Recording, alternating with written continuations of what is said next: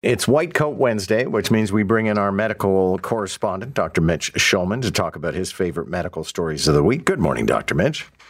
Good morning to you, sir. All right, so seems everybody's preoccupied with TikTok these days. They're moving to ban it in the United States, but this is a phenomenon apparently about how mental illness symptoms are spreading as a result of TikTok. What's that about?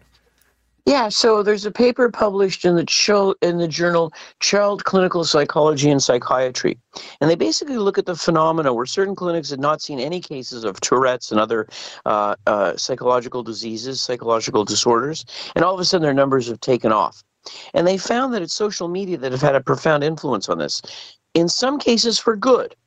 People with unusual symptoms who thought they were all alone, that they were unique, that they were special, that they were cursed in some way, now by reaching out to social media, know that there's a real disease, know that there are groups of people like them who they can call upon for support and can find the resources to help them. That's the good side.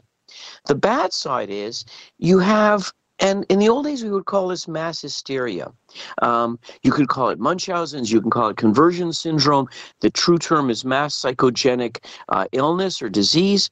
And what you basically have is either consciously or subconsciously. In a lot of these cases, these kids aren't conscious of it.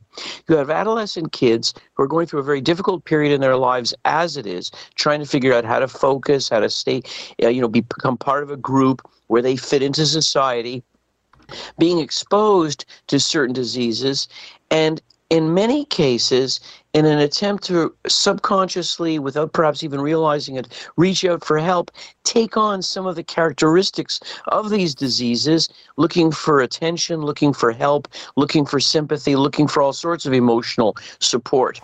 So they don't really have Tourette's, and they think they have it, and it's up to us as healthcare professionals, one, not to just dismiss them when we make the diagnosis that this is not really, we'll say, Tourette's or some other psychological disease, depression, or any one of a number of a million different other things that we're seeing on flare up because of TikTok, but to go deeper and to realize the underlying problems that the child has, or that the adolescent has, or that the teen has, or the young adult has, that are really bringing them to us in the first place, that this is just a way of getting into the system, hopefully, that's being taken seriously, and these kids aren't being dismissed. So very important.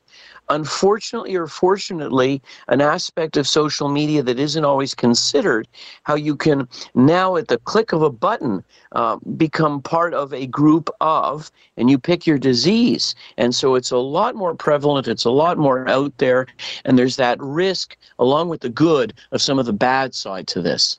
Yeah, I still remember going to meet with my doctor about something, and he leaned across the desk and said, "What does Dr. Google say?"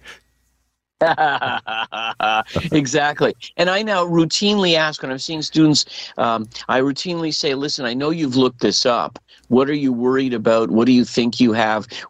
So that way I'm really not just dealing with their quote unquote medical issue, but hopefully opening up the door to explore what else they're afraid of and what else is going on. Here's an eyebrow raiser. More than half of the world is going to be overweight by 2035. Yes, all these, whatever you used to call them, developing countries, third world countries, whatever name you want to use, as their standard of living is increasing, unfortunately, rather than maintaining a healthy diet, rather than maintaining exercise, rather than maintaining all those things that were protecting them as they were in their own lives, they're picking up all the worst parts of, I use the term loosely, civilization. They're picking up all the worst parts of it. So they're picking up all the processed foods. They're picking up all the highly fat, highly sugared, highly processed things that make our lives miserable. And they're evolving into economies where there's less physical labor, less dependence upon human labor to keep the economy going, and more service industry, more other things where people just aren't as physically active. So you have less physical activity. You have increasing exposure to bad foods. You add on to that a more sedentary lifestyle, the advent of public transportation, all these other things, and you can understand how you're creating a perfect storm for exactly what you don't want people to develop. And as rates of obesity go up, we've seen it in the States, we're now seeing it in Canada, and we're going to see it in the rest of the world, we know that the burden of high blood pressure, the burden of diabetes, the burden of cardiovascular disease, heart attacks, strokes will all go up. Kidney disease as a result of hypertension and diabetes will go up. And it's just a veritable disaster, a looming disaster from a healthcare point of view. Now, having said that, there's things you already know what to do. You can eat healthy, eat wise, be physically active. And so this doesn't necessarily have to apply to you. The key is to get that word out to these other countries as well. Okay, I never thought it was going to be a great idea to blow water up my nose, but apparently for one person it turned out to be fatal. Yeah, and I don't mean to chuckle at this. No. Chuckle just at the thought of, nasal irrigation can be very effective for people who have allergies and all sorts of things. And what this highlights is how important that you follow the instructions. You're supposed to use properly prepared irrigating solution, whether it's sterile water, whether it's water that's been boiled and allowed to cool down before you use it. It's important to do that, and it's also very important to make sure that the device you're using, whatever it is properly cleaned. And this very rare situation, I mean, this is an amoeba, a single-celled organism found in fresh water. Incidences of this type of infection, the bug basically crawls in through your nose and starts to attack your brain. It's a very difficult infection to treat. In this case, in Florida, the person died. The only source they could find was the fact that they were using improperly prepared, improperly sterilized, improperly boiled water to irrigate their nose.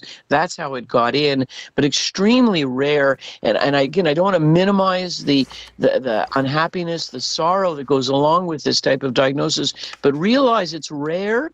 I mean, there are very few cases, most of them coming from people swimming in freshwater lakes in Idaho and in other states. Very, very rare, but it reminds us that if you're going to do something like that, and it can be very useful to follow it, to do it safely, so that you can do it safely. Tap water by itself is not a safe source of fluid to use for your nasal irrigation. All right. Now I'm really kind of creeped out. But thank you, Dr. Mitch.